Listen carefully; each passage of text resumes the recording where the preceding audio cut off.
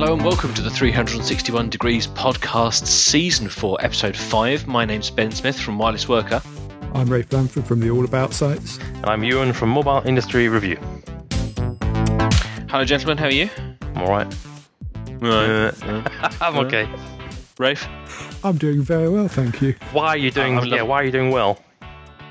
Well, I was just being polite, because actually it's Sunday evening as we're recording this, and there's a busy week up ahead, but it's going to be a very, very exciting week, because there's a great thing happening at the end of the week. Oh, what's that? Well, I do believe there's going to be a 361 live event. Bring it on. What, am I wrong? You're not wrong. It's the fastest organised ever 361 Degrees live.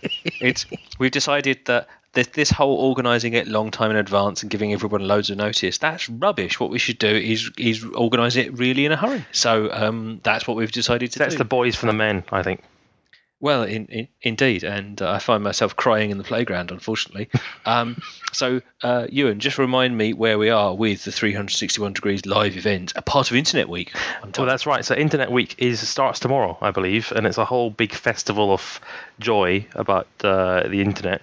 Although the focus, I think, is on desktop internet. That tends to be what it means.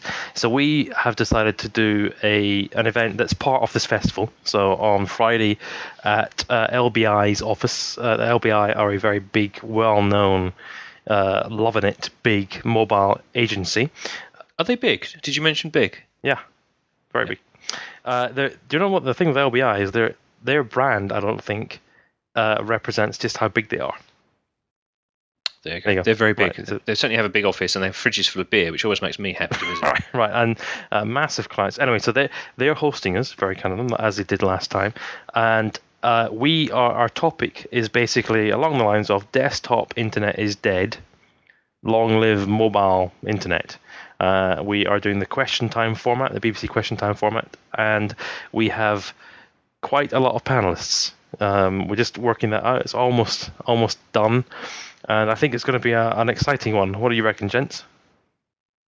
Yes, I think it's going to be cool because I know for certain we've got Andrew Grill on, a friend of the show. Yes. Hello, Andrew. Yeah, if you don't know Andrew is CEO of Cred. KRED. That's it. They sort of do clever things about measuring your social influence, which is pretty much a question I never ask about myself because it's zero. But what's been really interesting for me is that Andrew works both in the UK and the US, and he's been doing awesome things about testing out the new 4G network in the UK and has really taken them to task. He's been in the papers and everything about their rubbish launch. So he's going to be on the panel. And, well, if it all comes off, we're really hoping to have someone from an operator there as well to talk about it too. So that could be fiery. It could be quite exciting if we have someone from Everything Everywhere, wouldn't it? We should definitely try hard. We should definitely try hard. So that invite you threw at their front door last week, we should probably try again. Well, yeah, anyone's welcome. Yes, yeah, exactly. Yeah. Other guests include we've got the guys behind the team from Milanoki who launched this week. So if you haven't heard of them, you'll be hearing of them soon. Indeed. It's a really cool data management app that you can put on iPhones and Android. It works a little bit like those proxy services that used to sort of compress your data. Or I think they still do, Rafe, don't they? On Nokia's non-smartphones, you can get a richer amount of data through a small pipe. But they've added all kinds of controls and it puts you back in charge of your data usage, which is really cool. So, and loads of other smart people as well. Yes, and this is all taking place on Friday, the 16th of November, with kicking off at 6:30. So if you're in London and you're looking for an exciting start to your weekend, this is surely the perfect event. The only event. Maybe slope off and work early. And I understand there's going to be drinks and enlightened company available. All three of us will be there, many friends of the show as well. So we're really looking forward to it, especially looking forward after Internet Week Europe has been talking all about how great the desktop internet is, saying actually they're completely wrong, we've just wasted the week. Exactly. Yeah, exactly. But we're delighted to be part of Internet Week. We're formally part of it. Our event has been integrated into their calendar. So if you're going to have a look at Internet Week, you'll see it. 361 Degrees Podcast. The podcast never shy to bite the hand that feeds it. That's absolutely right. And this is, of course, our event number 3 and version 3. Everything always goes smoothly, and that's when we get it right. Exactly. Indeed. Indeed. Okay, gentlemen. So things of the week this week, having talked extensively now about our collective thing, let's do our individual things. You and McLeod, you get to go first. Right, mine is Tesco. I am not a big fan of club cards and those kind of things. I don't really like the idea of being tracked. Club card is their loyalty Yeah, exactly. scheme. Yeah, they all do it now. However, if you go my local Tesco, if you go there, there is no signal, which is really annoying when I'm trying to text or email my wife to say, look, what colour of whatever it is that we actually need. So there's no signal inside the Tesco, but they've just launched Wi-Fi, which is rather useful. However, you can't get Wi-Fi unless you give your club card number. So I went and got one for that purpose. And gents, I'm also delighted that at Tesco you can now do that scanning thing, scan as you shop. You've seen this, where you Waitrose have had it for quite a while. You don't bother actually having to check out. You just you walk around scanning barcodes. Right. For those that don't know, this is sometimes called self-scan, and you're given kind of a typical industrial unit scanner. It will scan the barcode and then it interacts with the cashier's system when you get back to the till, and you can pack your shopping as you go rather than having to put it through the checkout. You can just walk straight through with your trolley. At least that's the theory. Of course, if you're a suspicious-looking character like Ewan, they will ask you to rescan something and you have to get all your shopping out, and the whole point of it completely disappears. The theory is that only happens 1 in 10 times. Yeah, I found the 1 in 10 times is the time when you are in a screaming hurry, so use the self-scan machine to be more quick than going through the tills. Right, every time in Waitrose, every flipping time I have to... I don't even bother going to Waitrose anymore because of that nonsense, right? They always check me. It's flipping pointless. Is that because you were shoplifting toilet paper or something? I refute that allegation.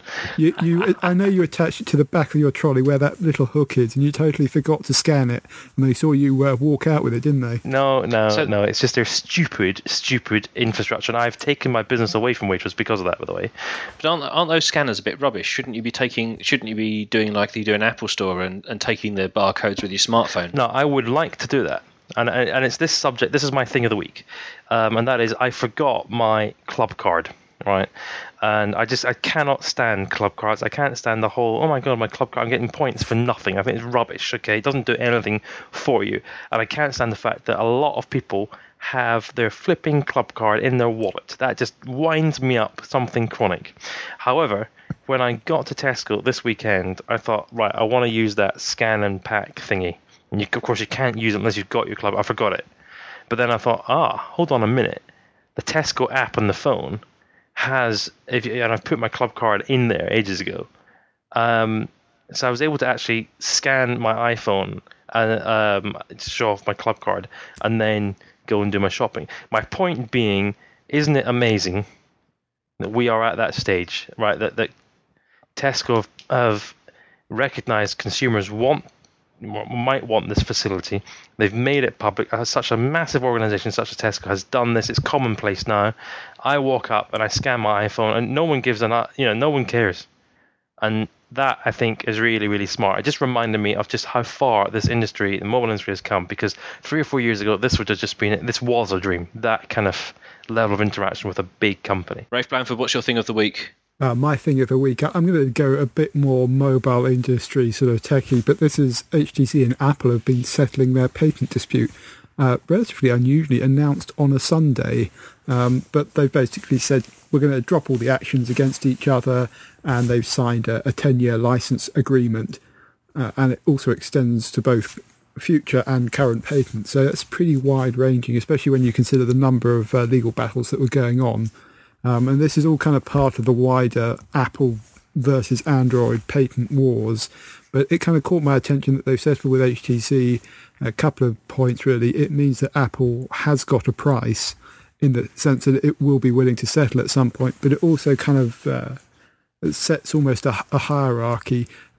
We know from last year that Apple effectively agreed to license Nokia patents and is paying money to Nokia.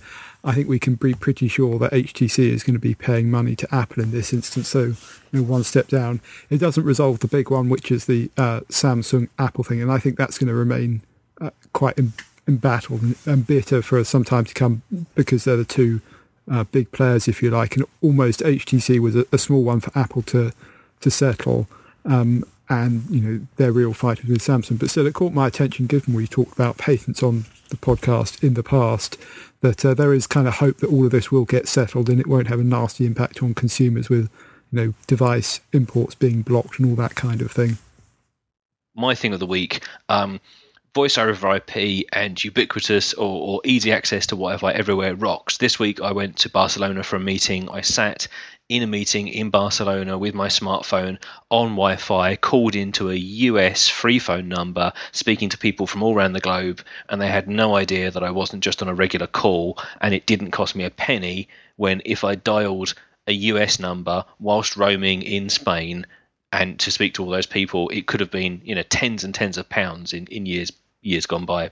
So you know, that was amazing to me. And I mean, Skype is cool, and you know, other voice over IP systems are available. But it just struck me, you know, a real world demonstration of quite how real the operators' problems are. That stuff that used to be a real premium service is now free and absolutely reliable. In fact, you know, the quality was probably better than it would have been over a dodgy. Where were you, by the way? Connection. I was in Barcelona. No, how did you know your Wi-Fi was good? Because you didn't do it in a coffee shop, right?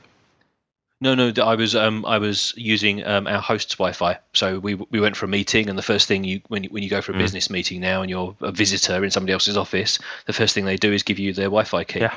So you can, you know, work. It's like a new thing now, isn't it? Yeah, exactly. Yeah. Yeah. Would you like a coffee? Here's the Wi-Fi key. Go. What are we talking about this week? Rafe Blanford, tell me what we're talking about this week. Rafe doesn't know. There's blank sound. Blanford?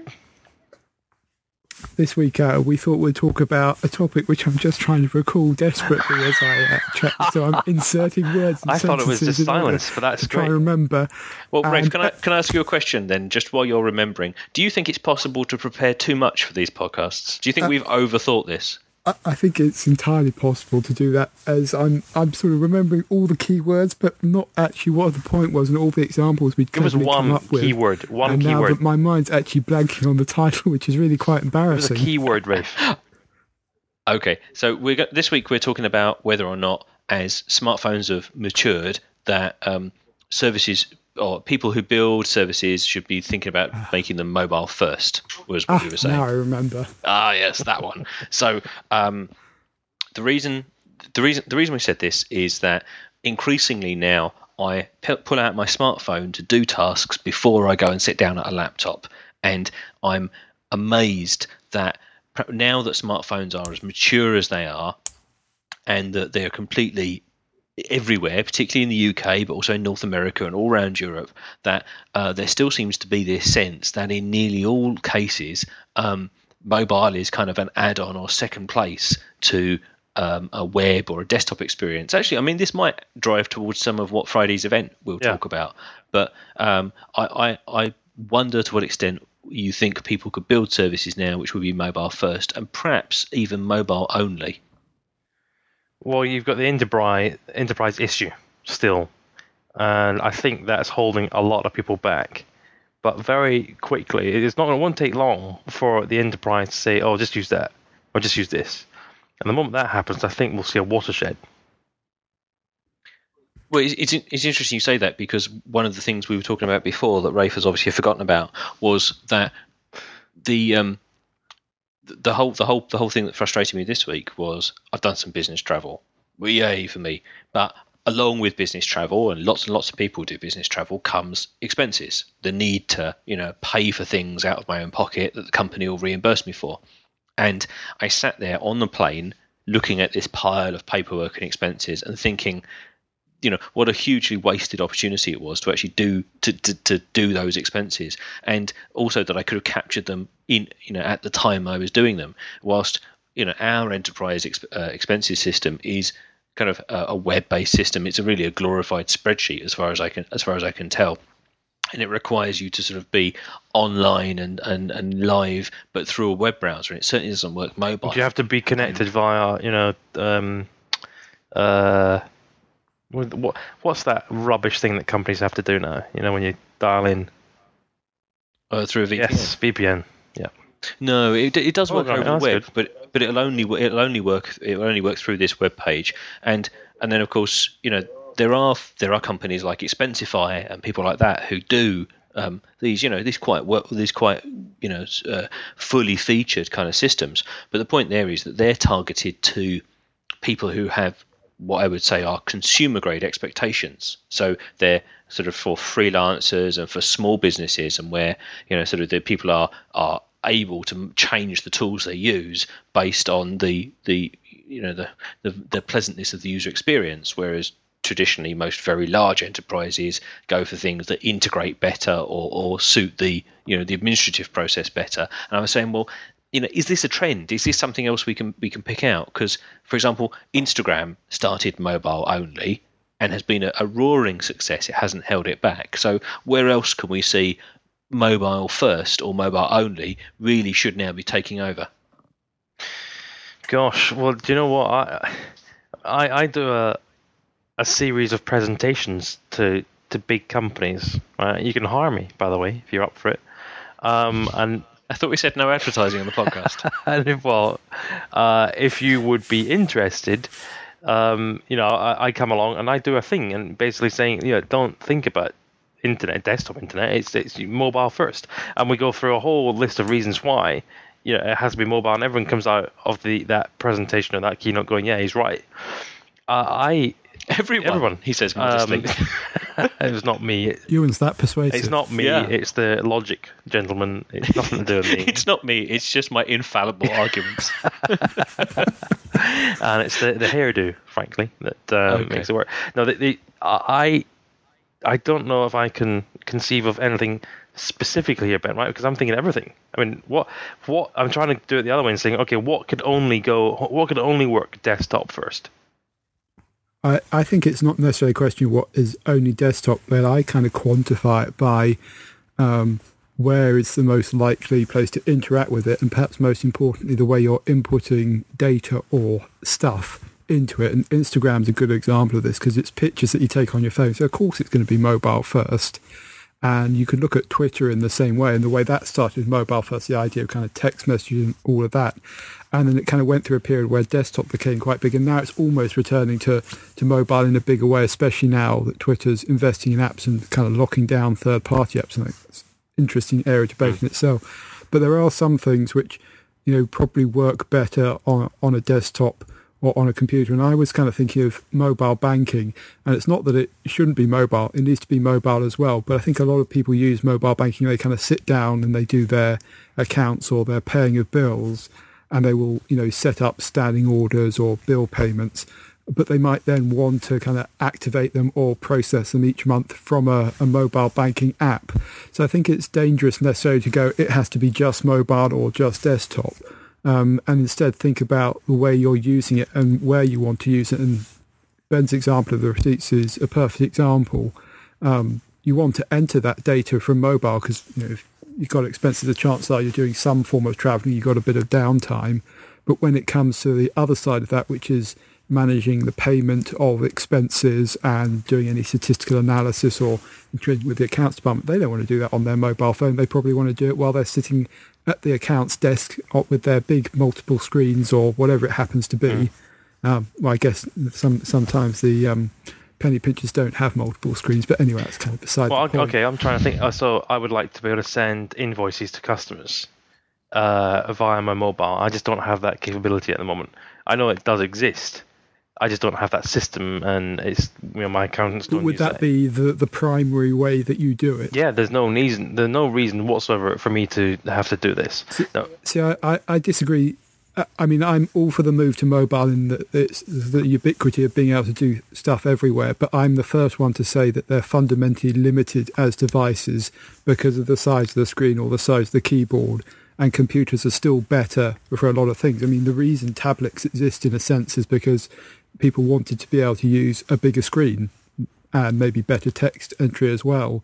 And there are a lot of services that are quite, dependent on heavy amounts of input that can't easily be done from a mobile phone.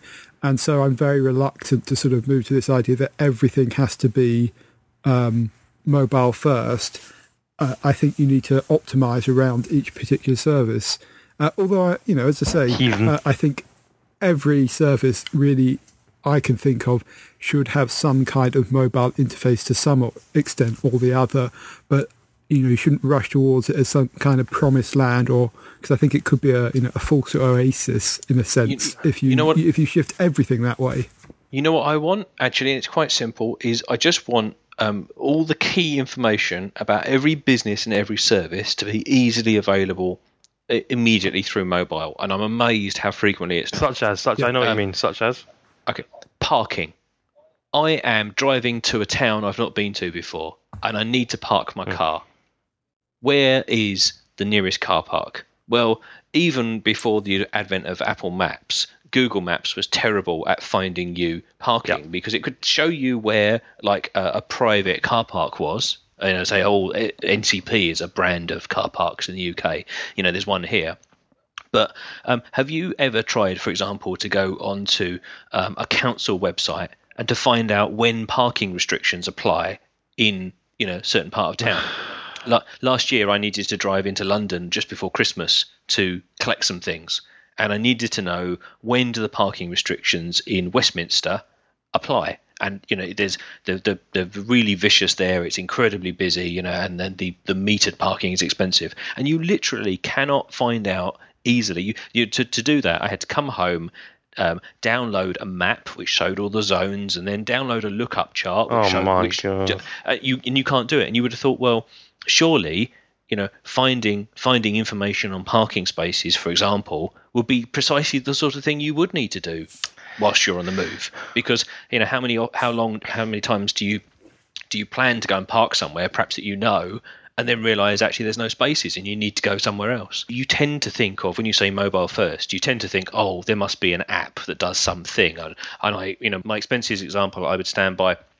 And there are some other bits and pieces I think I would like to do, sort of mobile first as well. And particularly within the corporate environment, I'm always frustrated that, can't access any of the enterprise tools except at the desktop. Yeah. When, expenses, perhaps booking meeting rooms, looking up the contact details for colleagues in the online, address book. Most of those things don't work well through mobile. I think we have to be somewhat careful here in that mobile is a relatively recent thing, and so people did find ways to do it beforehand. But to Ben's point there are two interesting divisions, if you like. There's, I think, a need for a good universal mobile web experience, and that's the idea that every web page, particularly for ones that are giving information that might be useful when you're out and about, need to work well on a mobile phone, and be that the cinema or the council recycling. It's not mobile web, Ben. Rafe, sorry. It's not mobile web. Well, you don't need a good mobile web experience. You need a good service experience. Nothing. I was going to come to that. The second part of that is then the idea of services, which are essentially what you add on top of mobile web, or that gives you the even better experience. And take the parking example. It's actually a lot harder to realise than that you may think, but the rewards are worth it. And I can actually legitimately mention Nokia without everyone laughing at me on the podcast. No, we will still laugh at you. It's okay. Okay, fine. Well, their maps and location division, or what was Navtech, do various products for the maps. And there's the basic map layer, but you have something like traffic information, and then you've had pedestrian information come in and public transport. They're actually introducing a new one at the moment that's specifically for parking. And what it will do is it will tell you where your nearest car parking is, and it will give you information about the pricing, the timing, the charging, and all of that. But on top of that, it will actually tell you how many cars are parked in this car park, so live information about whether there's actually spaces there or not. Wow. And you can then also integrate payment, so you can potentially arrive. It will know when you've arrived, and it will know when you leave based on the GPS on your phone, and will charge you the correct amount, so you don't have to guess how many hours you're going to be there for or worry about payment before you get back in the car. And obviously that gives you a much more powerful experience, but the trouble they have setting that up is they have to aggregate all that data together. They have to integrate with all kinds of systems, and of course it wouldn't work if every car park had its own app. You need some kind of central system, and we had that same challenge with maps, and it took a decade to perfect. And before that you had each country doing their own map. We had Ordnance Survey in the UK, and each country had its own mapping organisation. So it's easy to sit here and go, oh yes, it needs to be mobile first, this service. I mean, I would be happy if there was ubiquitous mobile web to start with, and I agree, ideally mobile service everywhere, but some of the infrastructure, the collation of data, payment systems that we're talking about, incredibly complex to do. So it shouldn't be underestimated as a challenge. But I do think the rewards are commensurate with the effort. Your example, I think your example in that case, Rafe, is well made in terms of paying for parking in a commercial provider. But I think Ewan's service point also rings true, because all of the information that I cited, for example, about physically where are you allowed to park on the streets of a particular council or something like that, is generally already available, and it's already available on the web. So the issue is not probably mobilizing that content, because again, that's now pretty much a commodity service. But it's as Ewan's point was making, it's about service thinking, which is realizing that people don't go to a website to read up and research on parking zones just for interest. They go to address a particular query, and to understand that they go to address a particular query, and they're probably, because of that query, they're probably coming in from a mobile device. And so you could present the same information through the same website, but start with a process that says, actually, I'm not going to just display a map of all of your options or a PDF of all of the information, but I'm going to actually accept that probably this person has quite a specific query and work through that. Especially if you're coming from an IP from a mobile operator. Well, absolutely. Exactly. I mean, people always assume mobile web means a simple translation of a desktop page to mobile. I think that's by far and away the kind of most brutish approach, if you will. You actually need to rethink about the whole experience, just as you would if you're designing a website. You think about how someone going to step through it. You should do that same thing for a mobile device. When I say mobile web, I'm really meaning accessing through the mobile browser, so it's available on as many devices as possible. But absolutely, you need to rethink it. And for anything that's sort of location aware, I would be tempted to say that you should be using, the fact that browsers can now do geolocation if they've got the support for it. It's not difficult to do, to get that information, then sort of give a localized option, as long as there's then some clear search box so you can search another location if you want to as well. But that kind of, web mobile app, if you will, or, it is a service approach. It just happens to be coming through the browser. I think that's a really important distinction to make. It's not just about, as you say, mobilizing the content. It's about how you discover and interact with any of that contact. So can we think of anything else that we think should be mobile first? I want a mobile first manifesto. I really think that everything. Tell me something that shouldn't be mobile first. Well, I think, for example, I don't know, the process of I don't know. I'm going to shoot myself in the foot now, because I was going to say the process of booking travel. Because not because it's. You mean browsing for the travel? Yeah, I think that's what I mean. It's because I book loads of travel through mobile now, but actually I'm picking routes and operators and providers that I've used frequently. So I want the convenience of being able to book. As I think I said in a previous podcast, when we've met some friends and we've agreed we're going to travel together. But if I was going somewhere I'd never been before, I'd want the desktop experience to research, comparison shopping, all those kinds of things. Well, no, you just want a bigger experience, a tablet or desktop. But what you're talking about, you're differentiating between small screen, big screen. Not necessarily. You don't have to do it on a physical desktop, do you? No, I don't need to, but also I wouldn't do comparison shopping on the move, if you see what I mean. It's a time, just the time it takes to do that. On that point, I actually used a red laser for the first time properly in anger. We were out in that's the barcode scanning. We were out in a shop, and my wife's going, "You should buy that jacket." I'm going, "No, it's a North Face one, right?" So I know. Oh look, she's dragging you into good taste. Thanks. Do you understand? I have a North Face one. It's that rubbish brown one. It was the last one in the shop in San Francisco 4 years ago. That's my ski jacket. Anyway, I just didn't like the colour, but it was the only one we had, and we were going skiing the next day. Anyway, in this shop, I was standing there, and the poor chap's looking at me as I scan the barcode and say, "Darling, it's 60 quid cheaper online." Stares at me. She's not impressed, and we buy it there and then because the XL size was not available. But if the X on the internet, this particular shop, but it was £60 cheaper. Yes. And what's interesting is I didn't need a jacket there and then, right? So I would have quite happily gone click and ordered it if it had been in stock. Now I wanted the jacket soonish, didn't want to have to wait. This in stock thing, it said it was out of stock, but that was a great example of actually shopping where I don't care. It's a product, I just want it now. I'm trying to think of an example. So I think you're right about booking stuff or buying or browsing. Maybe it's a browsing online, but think of some transactions that don't. What other transactions do you have that must be done via desktop? It's not so much must be done by a desktop, but it's a more pleasant experience. And I would add something like ebook reading is better on a dedicated ebook device or on a tablet than it is on a mobile phone. We're talking about enterprise apps and services. Well, it applies to consumer as well, though. Reading news, that's a service or a newspaper. Hold on, are you going to stand by that comment? You're going to stand by. Yes, You're going to stand by that comment. They're all services of a sort. Right. Okay. So you're saying that and anyone, the ones that kind of become mobile or are done with mobile devices are the ones that are best suited for that. There's plenty of things that you don't do. I mean, another example might be getting exercise. There are apps out there on mobile that help you do that. Run tracker or sports tracker, that kind of thing. But for a lot of people, it will still be easier to go off to the gym because of all the motivation, the equipment available there.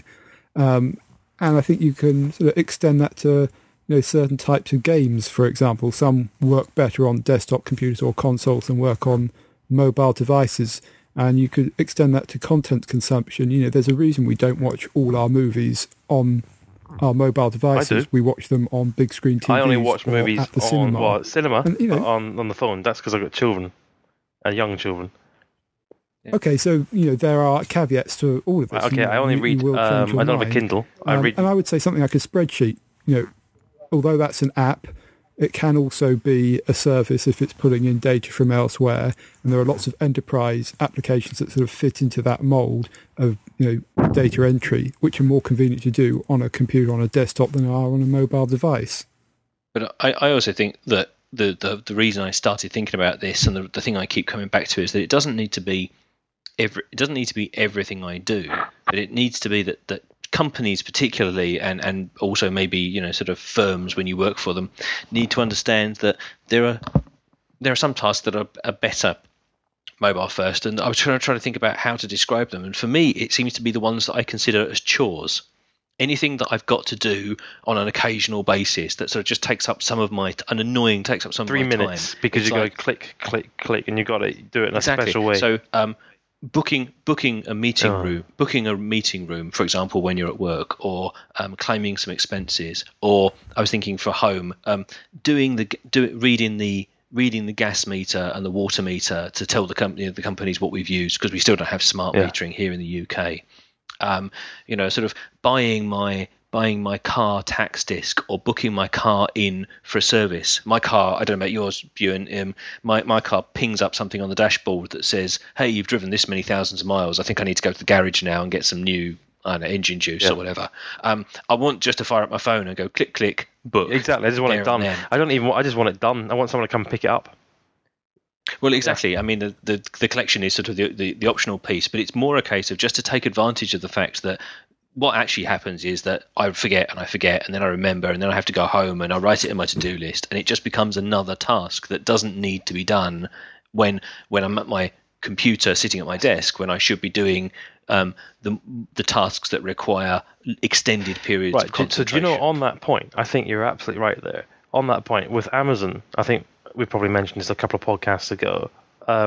I don't put anything down now. I always buy immediately. So when I remember that we need no more nappies or more this or more that or a new pair of shoelaces, I just do it there and then. The moment I remember it, I take out my phone and book it.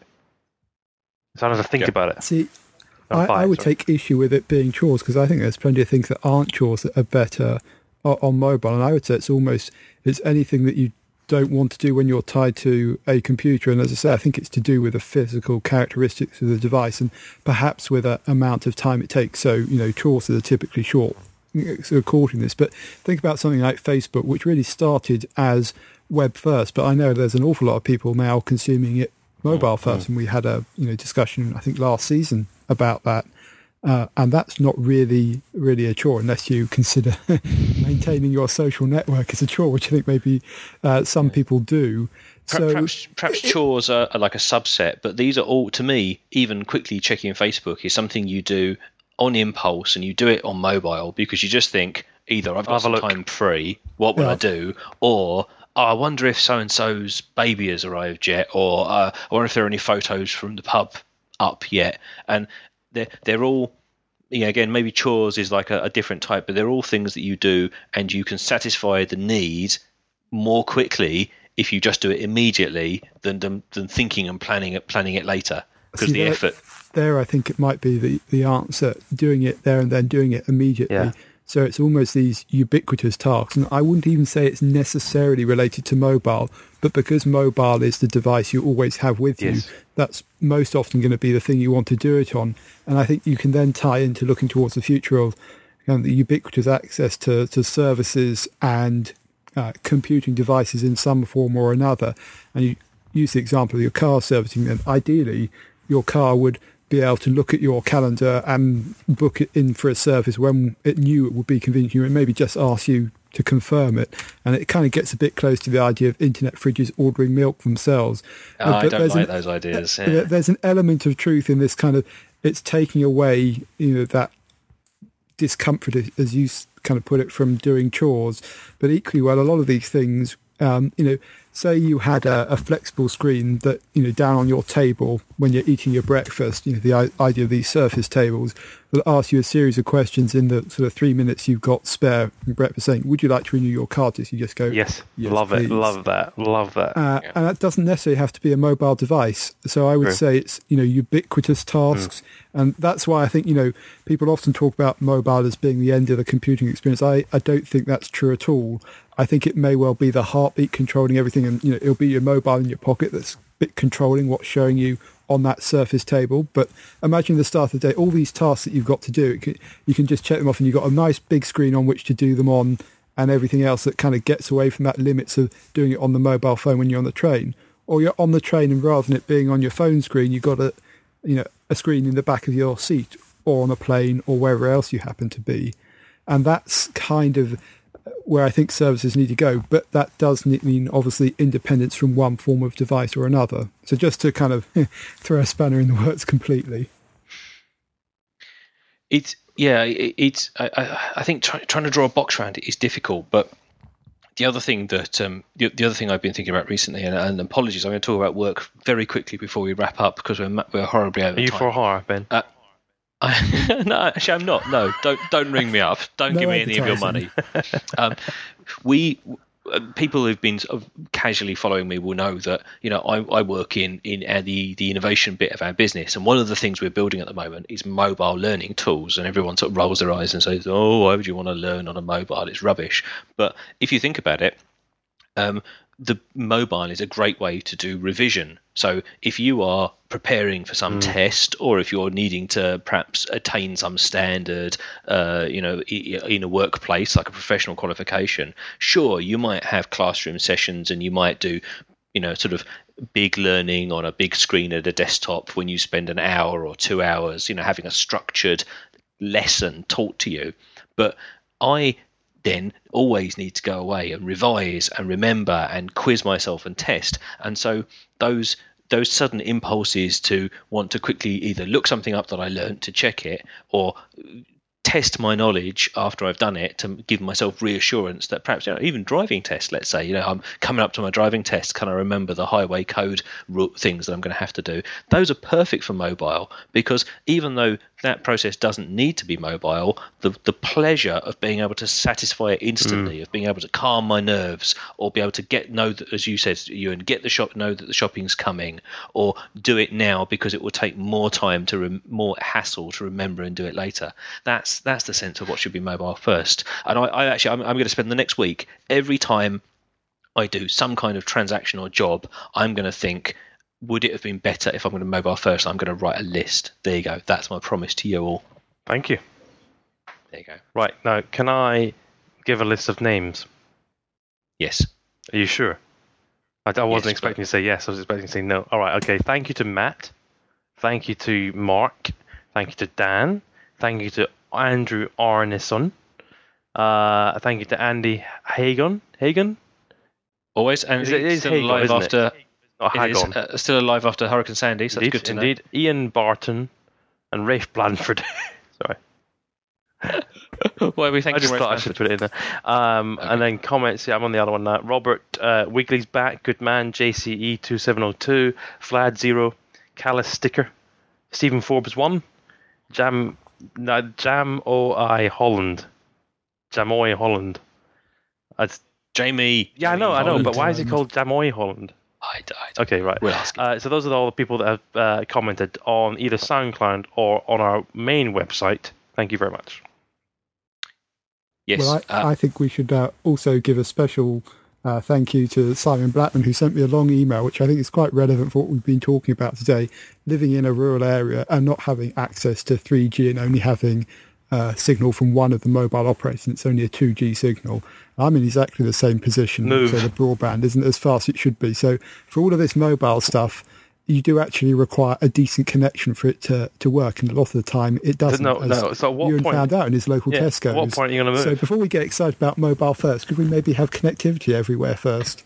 And yes, Simon, thank you for your email. Rafe forwarded it on to the rest of the team, and I think we're going to talk about this in a future episode because it is a point we have neglected. In I was being emotive. Yeah, and we're all saying grumpy move. old men too.